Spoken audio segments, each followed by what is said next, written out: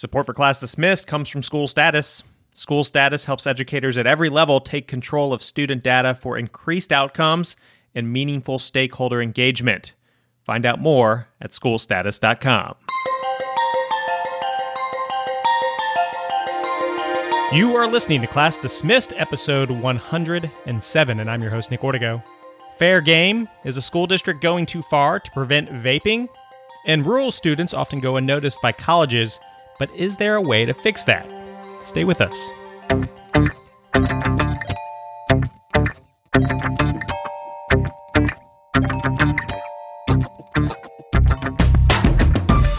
Class Dismissed is the podcast that inspires educators through story. Each week we cover some of the hottest topics and news in the world of education. Plus, we hear from a guest with a bright idea for education that you can apply in your community. This week, chronic absenteeism. We talked to two professors that just wrote the book about it. Hello, everybody. Nick Ortego here, and I'm joined by teacher extraordinaire Lissa Pruitt. Lissa, how are you doing? I'm great. It is early July, and that means Independence Day is just around the corner. Any big July 4th plans this year? Yes, we are. This is really lame, but in my neighborhood, we are a lot of fun, okay? Just let me start with that. And last year, we did this beach ball competition in the neighbor's pool. All of our kids and us, we all got in there and tried to see how long you can keep the beach ball up without it touching down on the water, you know, like you're kind of tossing it. You can only hit it and you can't double hit. Like you're like Guinness World Records is coming out, like that type of thing? Yeah, and so you can't double hit, but you hit and hit around. And if it goes out of the pool, you have to start back over. But we tried to get to 400 last year on the 4th. It was the quest for 400 on the 4th. So this year, we are doing the quest for 500 on the 5th. Wow. Wait, it took on the us 5th, all not the day. 4th. Right. But the 5th is a Friday, so that's good. Right. So it took us all day last year to get it, but we got it. And it was a very... I bet you there were some sunburns there. Yes, and it was a very dramatic finish. I mean, like, total agony, like people. And I'm sure you guys are getting more and more wasted as the day goes on too. So I don't know what you're talking about, Nick. Yeah.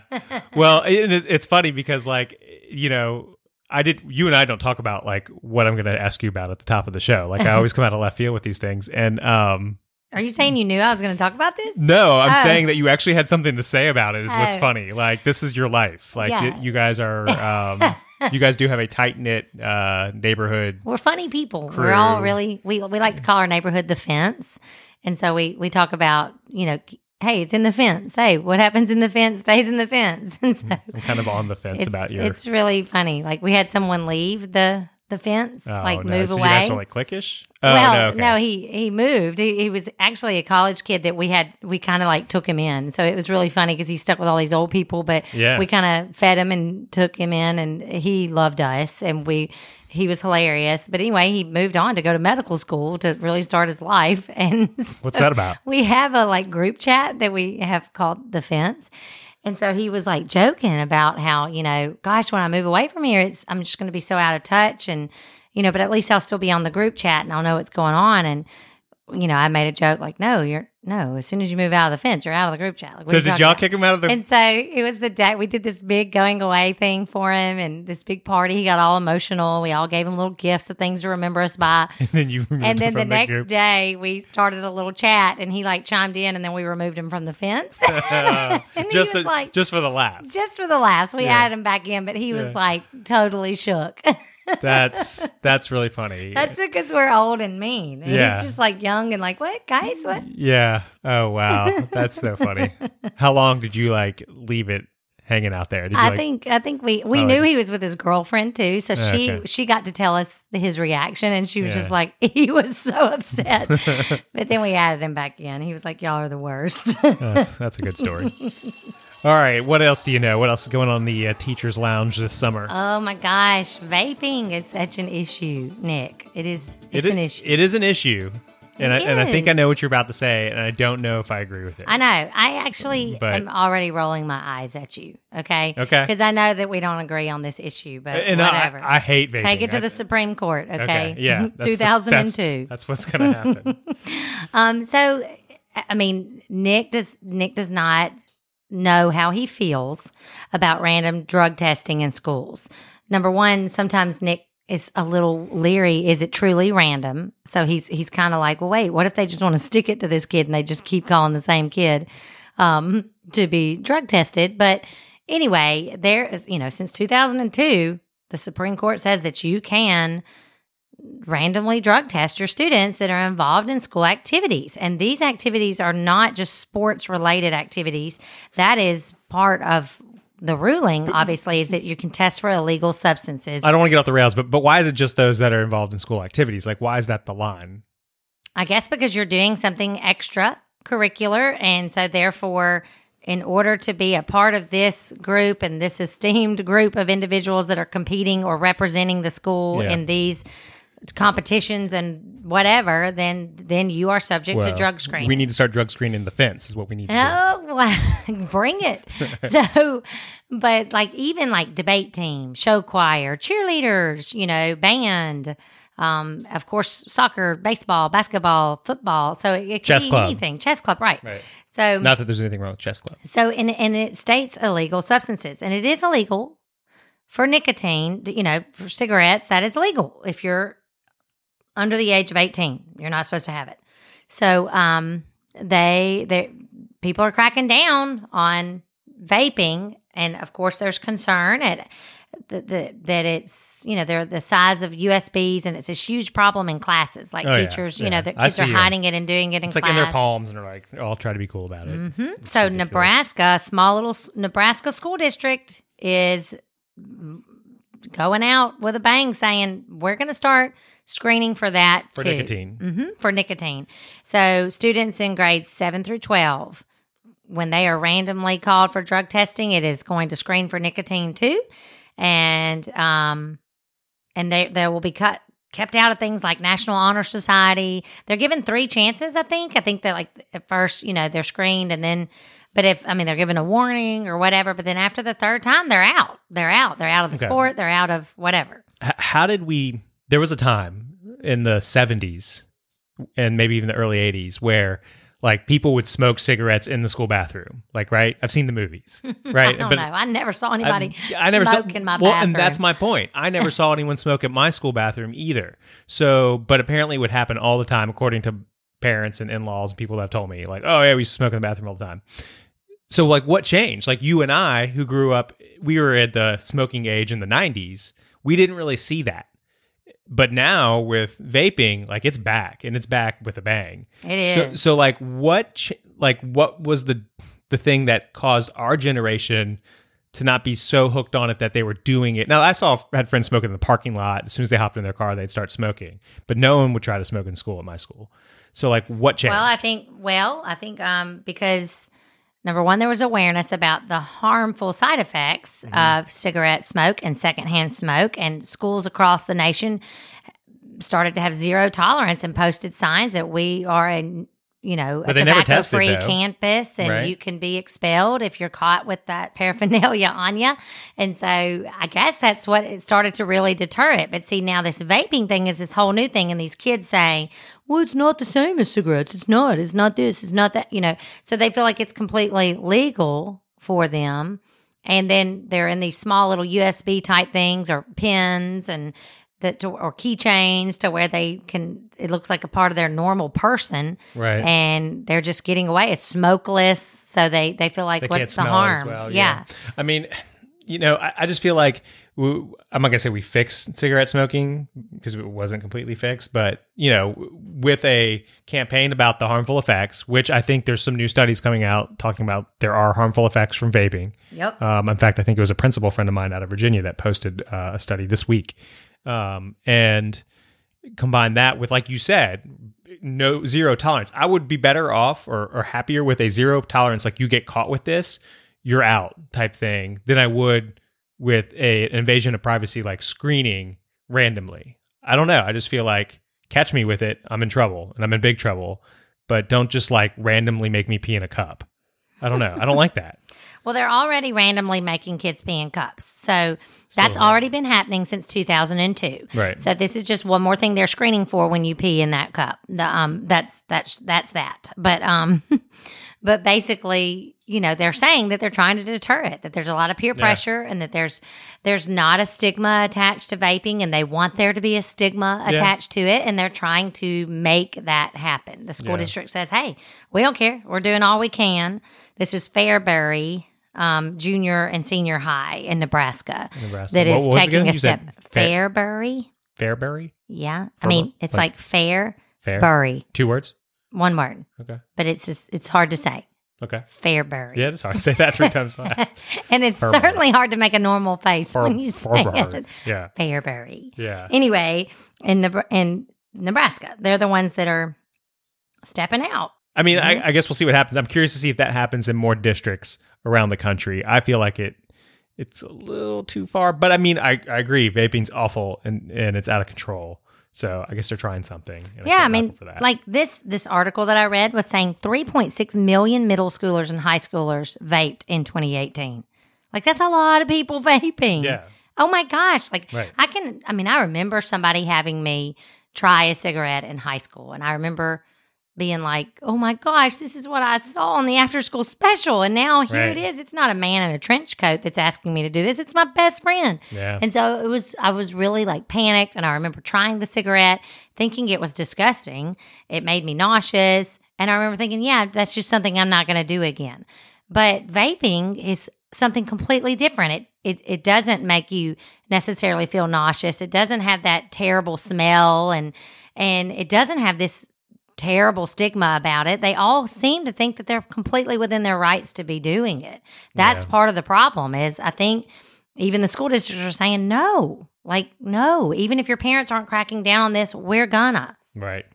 Well, I was reading through the Hechinger report the other day, and I found something that I didn't realize was such an issue. I mean, I guess logically it is, but it had never really crossed my mind. And it was about rural high schools and how many of the students who are great students there are not being noticed by universities.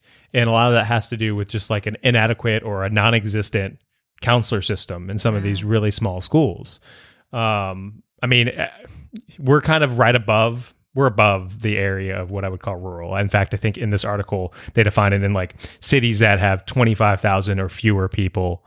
We're in the greater metropolitan area that we're in is closer to 100,000, I think. In the cities, about 50,000. So I don't know that you've necessarily seen this at the school you're at now, but I know you used to teach at some smaller schools. I mean, did you find that maybe some of these students weren't being recognized, or have you heard of this happening? Well, it's definitely an issue of they didn't know what to do, and there are deadlines for certain things when you're applying for colleges and scholarships, and if you don't know about them in time to meet those deadlines and you find out about it in mid to late spring, then you missed it. And so I mean, I will say this, Nick, and when I think of my high school years, there was a career center, there was a counselor. I remember her face and everything, and I remember her giving me like a little packet saying, here's some things to help you get started. Here's some things you should do. That doesn't happen anymore, as far as I can tell. Really, with what my son just went through there, and maybe it's just because my son went to a high school that graduated over 400 children in his graduating class. But there is a shift away. I mean, there is definitely a career center. There is definitely, but the role of the counselor in high schools now has to do with testing, and then also with students that are at risk. Well, let me ask you this. Okay, so like with your son who's on his way to college, you knew to put him in ACT prep courses, and you knew to help him with his applications. But what happens to the kid at his same school who doesn't have Lissa as a mom, who has the passive parent? Hopefully that child went to their counselor and said, is there anything y'all can do to help me apply for this, that, or the other? And they hopefully directed him towards a lady in the Career Center that said, well, here's some things I can give you. I mean, I know that there's... So you're saying the school does have a career placement center. They do. They have a place that you can go. But what I'm saying is, what I recall is that place used to seek us out as seniors, but now it's up to you to go seek it out. Does that make sense? Yeah. And sense. I know that there's things now that they do for every school. The FAFSA, there's a day where the school will help you fill that out. Right. As long as you bring your information to school, they will help you sit on their computers and fill it out, which is fair for people that need help and guidance in filling that out. Right. Or even computer with internet access, Yeah. And so, I mean, honestly, I feel like sometimes you see in these larger schools all this money's been, scholarshiped to these high schools from these different universities and things and scholarships, but it could just be that that's more kids applying from those schools. But I don't think it's that. I mean, this is just in my experience. I mean, every school district is different. But I think maybe in my experience, it was just that those students were seeking it out. It's all online. It's all there for, there is no gatekeeper of the information. You're segueing into where I'm going with this. So apparently there's some nonprofits who are running tests, and they're doing this on a small scale, I should say, where they are doing virtual counseling with rural districts. So it's like, imagine if you had a nonprofit call center with video conferencing, and you were working with these smaller districts, which I think I've got some numbers here. It's like 25% of the students in the country live in these districts, right? So it's 1/4, right? I like the idea of like these call centers working with students in these areas to making sure that they're enrolled in ACT prep and they're knowing how to fill out their application and they're knowing how to write an essay if need be. I just don't know if it's scalable. I know. That's really the challenge. And honestly, even in the last few weeks, I've answered so many questions of moms whose children are younger than mine, but they're going to be going through this whole process in the next year. And it's just crazy the misconceptions that are out there, because it is great to have a number that you can call to just ask some questions and say, like, where do I start? The biggest thing I can say is if you do know somebody, even a mother, or a father or a student that went to that university that your child is wanting to go to, that went through that process, to ask them. Because that's what I did. I asked, and it helped that my son already knew where he wanted to attend, and he already knew his degree plan. So I could see where... Gosh, I can't even imagine, honestly, if my son was wanting to apply to 3 or 4 different universities. I don't know that we could have done it, because we both worked really hard on that, and it's not like I did it for him. He absolutely was a huge, huge part of it, and it was just for one university. And then, of course, extra different scholarships that either surround that university or surround our community, and it's hard to know what's available. You have to ask and ask and ask. And that's what I found to be, there are times like where universities come and visit the school. But what I would say, and it is great that the universities do that, but you need to be sending your juniors when those people come. Right. But what happens is the seniors go by and say, oh, yeah, I'm coming. I've already filled out the stuff and blah, blah, blah. But they don't need the information. It's the juniors that need the information. I recall applying for college and scholarships and stuff in the spring of my senior year. That's what I recall. But that is not the case now. I mean, you need to already know where you're going. Some of these schools, like right now, this summer, it's always so crazy at the art studio because we do have older kids that are in and out that are going to be seniors. So they're going to be seniors in high school. And they're already freaking out because the deadline for the dorm room for their freshman year, a whole smooth year from now or more away, that deadline is this summer. And, they've got to get their thing in, and then they sit up in the middle of the night and see if they got into this dorm that they wanted. So that means they've already applied to that university. Yeah. And then they've applied for housing, and they haven't even started their senior year. So it's, I think... It's a jungle. It is. And I think it's great if whoever is doing the virtual kind of counseling to help, because it's so different. If you're thinking it's the way it was when you were younger, no, you're right. It's not. Yeah. Well, in fact, I'm going to try to see if I can't get someone from this nonprofit on the show, because I think it would be interesting to kind of hear what they're doing, and is it scalable? Can can they really do a call center with 1,000 counselors in it who are hitting, rural districts from all over the country? Is that even a thought, or is it like, how do we pull this off? Yeah. And even we did an episode once on digital portfolios. Right. Hey, guys, that's no joke. Like, that's real life right there. Like, if you have a child that's going to college and they're applying for scholarships competitively, you're going to need to have one of those. And there's different platforms out there to help you. And certain universities only use certain platforms. So you might have to have several different ones with the same content, but different platforms. And so it's a lot. You need to go back to find that episode on the digital portfolios too, because that was helpful. I remember taking notes during that episode, and that's when my son was a junior. Right. Well, are you ready for the bright idea?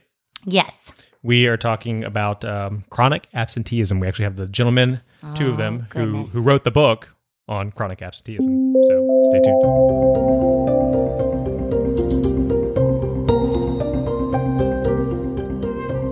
Our guests in today's Bright Idea segment are the authors of Absent from School, Understanding and Addressing Student Absenteeism. Michael Gottfried is a professor at the University of California, Santa Barbara, and Ethan Hutt is a professor at the University of North Carolina. Their book was written to help educators and policymakers understand the impact and causes of chronic student absenteeism. Gentlemen, welcome to Class Dismissed. Thanks for having us. Thanks for having us. This is a topic that for me, you hear about all the time, and I know every district probably in the country is paying attention to it. But if I understand from your book, no one's really done a true comprehensive dive in looking at the data behind chronic absenteeism and compiled it all together really until now. Am I correct about that? Yeah, that was definitely one of the goals. So there's been a sizable amount of work on the research on absenteeism, but it's all been happening in isolation from one another. So you have economists studying it, you have psychologists studying it, and so forth. But this book really brought together people from multiple disciplines and different backgrounds in terms of methodology to try to put together a unified message on absenteeism. Now, I did not dive into the specific titles and which college at your respective university each of you all work at, but tell me a little bit about your professional background and how you ended up diving into this topic and why you decided to dive into it. So my professional background is I'm an economist by training, though I'm in the Graduate School of Education at the University of California, Santa Barbara. And I come from understandably, an econ background, thinking about the factors that go into, quote unquote, producing good student outcomes. And back when I was doing my dissertation a while ago, I was thinking about the fact that no one's studying absenteeism. And this really struck me when I was speaking to a teacher in Philadelphia, the city I did my grad school work in. And she said to me, you guys can talk about curriculum and computers and textbooks, but if the kids aren't in their seats, then all of that is useless. And so I thought to myself, like, that's a really interesting point and a good one, that a key factor in other things working in schools is that the kids are actually there to reap the benefits of being in school. So I think about it as that, as a factor of production, as an input factor to lots of kid outputs. Ethan, what about you? So I come at it a bit differently, and it's, I think, why the book is interesting, because we approach it from very different perspectives. I'm a historian by training, and my work primarily focuses on looking at the development of the metrics, the tools, mostly quantitative, that we use to monitor and measure and decide how schools are doing. So I've done work on the history of grading and the history of standardized testing, measures that we use to measure teacher quality. And so when I saw that a conversation around attendance was coming back into sort of the public view, it struck me as really interesting, because some of the very first conversations about school metrics that happen in America in the 19th century and sort of Horace Mann's time, the 1840s and so, are about school attendance. And I guess when we're talking about absenteeism, I mean, we're specifically talking about chronic absenteeism. Is that correct? And how would you define chronic absenteeism? I mean, one of the findings that gets presented in the book is that any absence, regardless of how good a student is missing school, that absence has a measurable effect on that student's performance. So some students who are really good miss less school, and it affects them less because they're already very high achieving. But it's a mistake to think, and I think parents often make this mistake of thinking, well, my kid's a really good student, if they miss a couple of days, it doesn't really matter. And we find in the data that it actually does. You can see the effect of those absences regardless of the student. But the reason that we're focused on chronic absenteeism is because, a bunch of reasons, but one primary reason is that the new federal law, the ESSA, the Every Student Succeeds Act, gave states the opportunity to include an additional accountability measure. And about 38 states chose chronic absenteeism as their sort of flex measure, their optional measure. And so there's been a huge amount of focus from states, and states are asking local districts to focus on chronic absenteeism and to focus on how developing plans for addressing that issue. And so what are the top two causes, if or maybe even more, or maybe even just the number one cause? Like, is there one thing that you're seeing come up again and again that is a cause of chronic absenteeism? So that's a good question. So I think it depends also on the age of the students that we're talking about. So in my own work beyond this book, I study a lot of kids in early childhood, so kindergarten, first grade, preschool. And so at that age, two of the causes I would say would be routines and logistics. So routines being things like, can parents get their kids to school every morning, especially when we're talking about kindergarten, that this is the first time that kids are going to school each and every day. And logistics being things like, can parents afford to send their kids to school if they take the bus? Can they pack lunches every day for the kids? So, and when we talk about older kids, it might come up to things like educational disengagement. Although I don't necessarily study older kids in my own research, so I don't want to say things that are not necessarily true. But for the younger kids, we're really talking about routines and logistics, and of course, things like health. After doing all of your research, who do you think can make a bigger impact to fix this? Is it policymakers, lawmakers, or is it going to the superintendents and the teachers and the educators? I think, and this speaks to a couple of chapters and conclusions in the book, I think we need all of them equally. So I think that we need policymakers to help set policies doing things like ESSA, where for the first time in our nation's history, we have the federal government inducing schools to be held accountable, inducing states to induce schools to be held accountable for absenteeism. But as the book talks about, we also need district and school and teacher buy-in, right? So if we don't have a culture of wanting to address this, if we don't have a culture of wanting to look at data and seeing absenteeism rates among teachers and principals, then the policies aren't going to matter. So I think we need all parties to be involved. So saying that, and I don't want to obviously give away the whole book. You got to read it, and there's a lot of detail in there. I mean, and you guys also point out, I think, right out the gate, that there's a lot of gray area as well. So there's really no silver bullet. But let's try and just kind of talk about a few policies that maybe are currently working to improve absenteeism. Like, what comes to mind? What are school districts doing where you say that helps? There's a lot of work looking at low-cost informational interventions. And so what I mean by that is, in the book, we look at text messaging. So schools have implemented programs and policies to text message parents, asking things like, is your kid in school? Why isn't your kid in school? How can we help get your kid in school more? So we're not talking about high-cost programs within schools. A lot of, this is a little bit of a tangent, but a lot of programs, particularly when it comes to curriculum, cost hundreds of thousands of dollars to implement in school districts, and then a certain $1,000, $2,000 per pupil expenditure. But here we're talking about text messaging, which is much cheaper and much more replicable. Well, and so let's dive into text messaging just a little bit. Do you think a text message that's automated because your child didn't show up in school is effective, or do you think it needs to be a step further and it needs to be, an actual conversation between the teacher and the parent saying, hey, just checking on little Bobby, is he okay? He wasn't in school today. Yep. So I think that both are helpful. And in the book, there's a discussion on how the text messaging program was human to human. So it wasn't computer to parent, but it was someone at the school end who is talking with the parent by text. And so there is someone at each school who would be a support staff to help troubleshoot and problem solve. So I agree. I think that step one would be just information out there. Your kid's not in school. Here's the problems with your kids missing so much school. But I think step two is definitely a support system for parents, which can also be done by text. And the researchers did find that was really successful, is to have, a human, not voice, on the other side of the phone, on the other side of the text message. Ethan, what about you? Did you want to chime in on anything that's working well right now?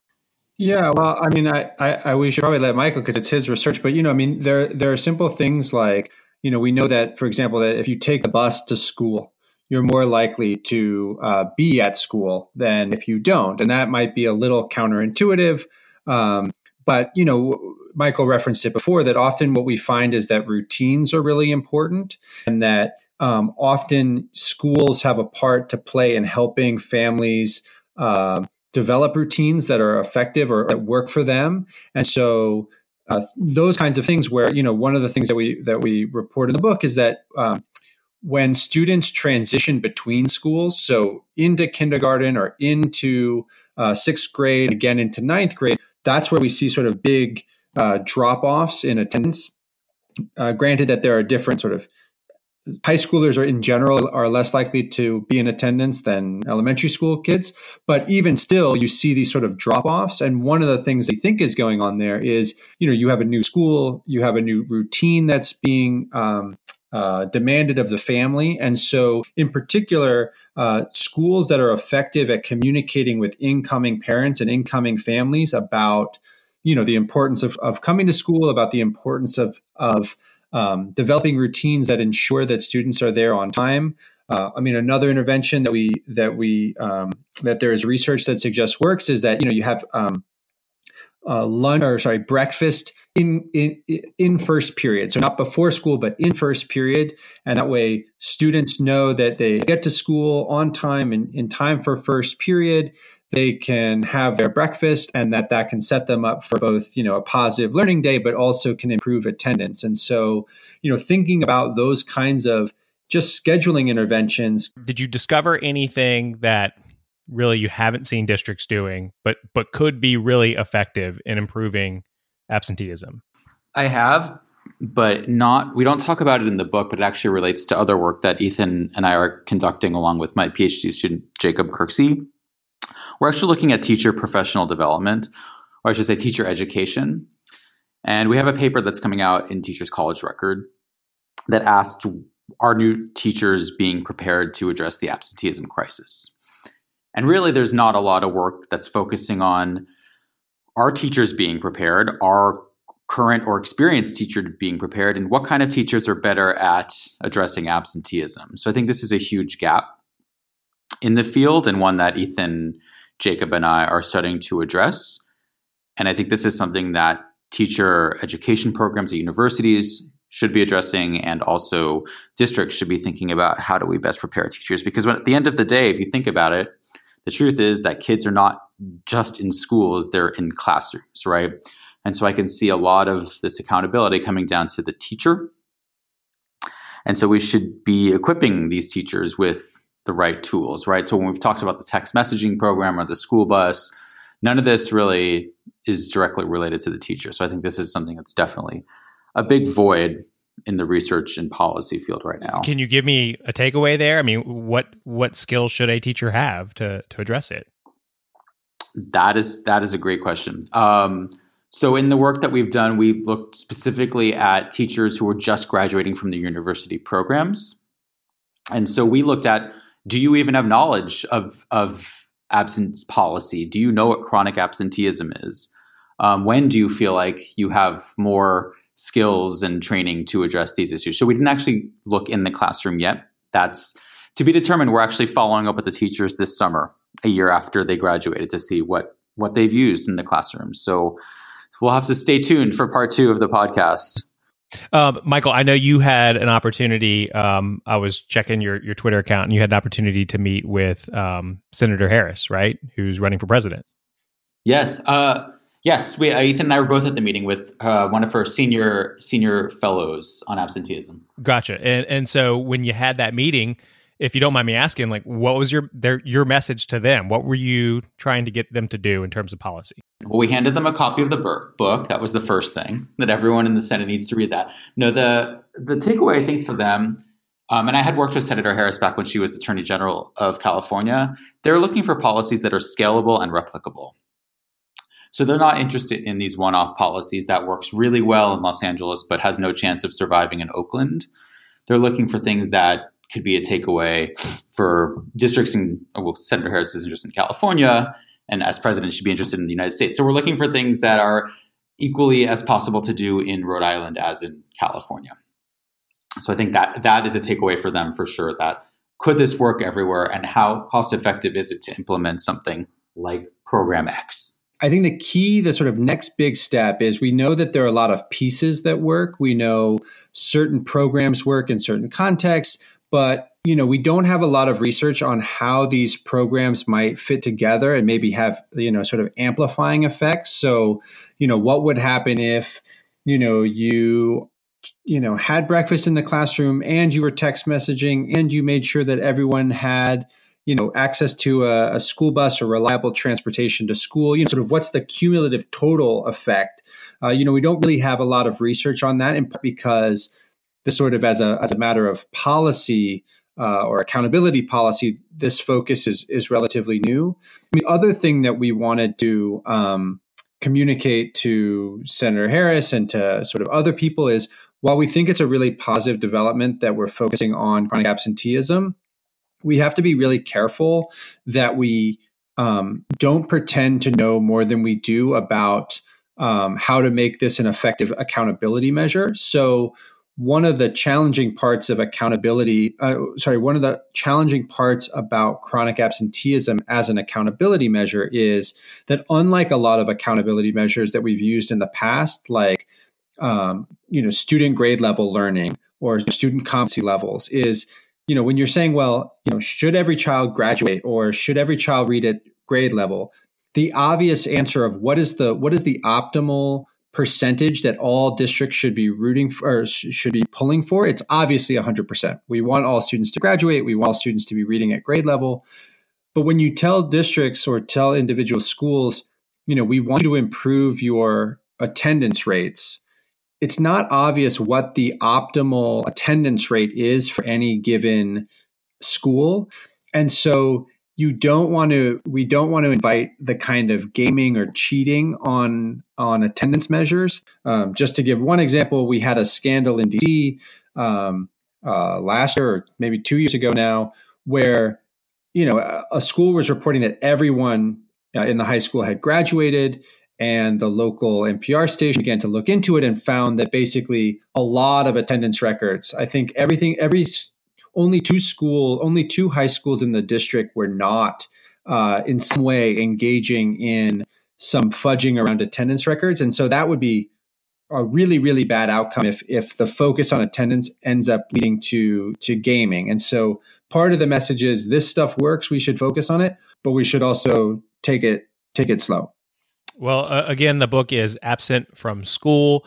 We're speaking with Michael Gottfried and Ethan Hutt. Gentlemen, I really appreciate you talking about this important topic with us. Are you guys ready for the pop quiz? I think so. All right. And you each get a crack at these questions, all right? So you don't have to pass them around. So first question, if students could only go to school for one subject, which subject should it be? Oh, I'd have to say they have to learn their history. Everything is everything new was old once, so they have to study history first. I was actually going to say reading/English, which is odd coming from an economist. You should think I was going to say math, but I think that we need to keep bumping literacy. What are we not teaching in school that we should be teaching? That's a great question. It's related to math and literacy. I think financial literacy could be better. And I just saw a news story on this, that we need to really up our financial literacy. And I think that maybe we can get started on that earlier than adulthood. And I would love to see schools sort of, lean into controversy and try to make schools the kind of place where you can have, a healthy exchange of ideas that doesn't get sort of preemptively squashed out of either fear or sort of public outcry. And I would love to sort of give students, especially young students, opportunities and tools to have those kinds of difficult conversations in the safe setting of a school before they sort of, get older and have to do it at a college level or as American voters. What does every child deserve? Every child deserves a high quality, free public education. That was also going to be my answer. Biggest challenge for today's educators? I think the classrooms are diversifying in so many ways in terms of special education inclusion, in terms of immigration and so forth, that I think that we need to think about how can we equip our educators to address the needs of all diverse learners in a single classroom? Yeah, I have a similar answer, which is that the biggest thing is that we ask our schools to do so many different things. It's almost the least that schools do is educate kids, and we ask them to do so much more in terms of providing food service and emotional support and psychological help and healthcare. And so it's just so difficult to put the teacher kind of at the center of this huge apparatus where so many social services in America go through the school, and the teacher as our sort of frontline person has to sort of direct traffic on all of that. And that's a tremendous, tremendous ask for anyone. And then they're also asked to make sure that students can read at grade level and do math at grade level. So that's a big challenge. What's the best gift to give an educator? A day at the spa is what I think my sister would say. She's a second grade teacher. I was thinking a gift card to like an office supplies store, a large one, so they don't have to feel the pressure of having to take from their own salaries to support their classrooms. Which teacher changed your life? Oh man. Well, he's on my mind because he passed away recently. But I had a track coach slash history professor or a history teacher, Patrick Cady, who was my 11th grade AP US history teacher, and he was the first person who gave me a sort of an academic history text, written by a professional historian that was making sort of arguments for other historians. And it really just sort of changed the way I thought about a subject that I thought I really knew well and loved, history. And that was a really important moment for me in my sort of intellectual development. Was he gave me Lincoln at Gettysburg by Gary Wills, and it's a phenomenal book, and it just sort of changed the way that I was thinking about stuff. So I have to give him a shout out, though all my teachers were really great. I was very lucky in that respect, but Patrick Cady was really special. That gave me time to think about my answers. So mine is my 5th grade teacher, Mrs. Ebner, and the reason is that she was an avid traveler. And that is my hobby as well. And I just remember being in 5th grade and her coming back from her trip to East Berlin, back when it was East Berlin, and showing pictures of like the apartment buildings and the cars and how everything looks so different from her same trip to West Berlin, and thinking like, wow, there's a lot of the world that is so different and I want to see it all. And last question, pen or pencil? Well, it's definitely pencil because you're not allowed to take pens into archives. For me, a pen, a multicolored pen. All right. Again, Michael Gottfried and Ethan Hutt, we appreciate you guys taking the time to chat with us today, and keep up all the great work. Thanks so much for having us.